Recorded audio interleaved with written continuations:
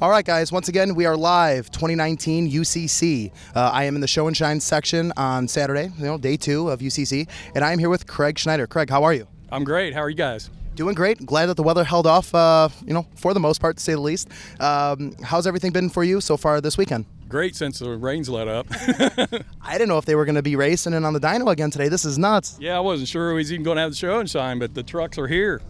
When I started walking through, the Show and Shine about 2 hours ago, I was like, I was surprised as how many trucks were actually clean. A couple of the trucks were dirty, and I was like, you know what? It's completely acceptable with the way the weather's been. Oh, I know. We brought this truck in this morning early from Ohio, and it kind of got rained on this morning, so we tried to do our best to clean it up for the show.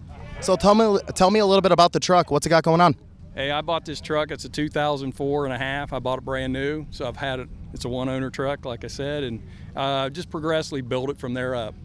So 4.5. How many miles are on the truck currently? Right now, 100,000. 100,000. What was the initial reason for buying the truck? Pulling trailers and campers. Family vehicle. I see an array of modifications. Why don't you walk us through the truck in its current state?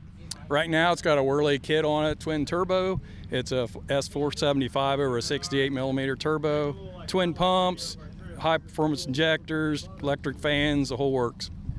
Stock bottom end, built motor? The bottom end is stock currently, trying to see how far I can push it.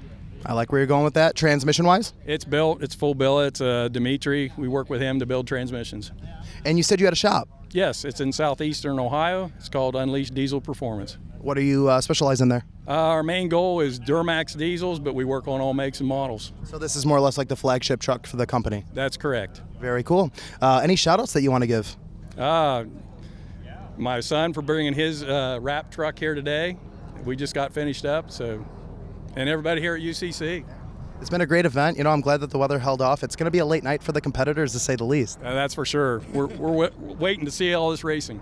Yeah, I saw a couple passes so far. I'm going to make my way into the pits after we get through some of these interviews. I appreciate you taking the time. Thanks a lot. Appreciate it. Thank you.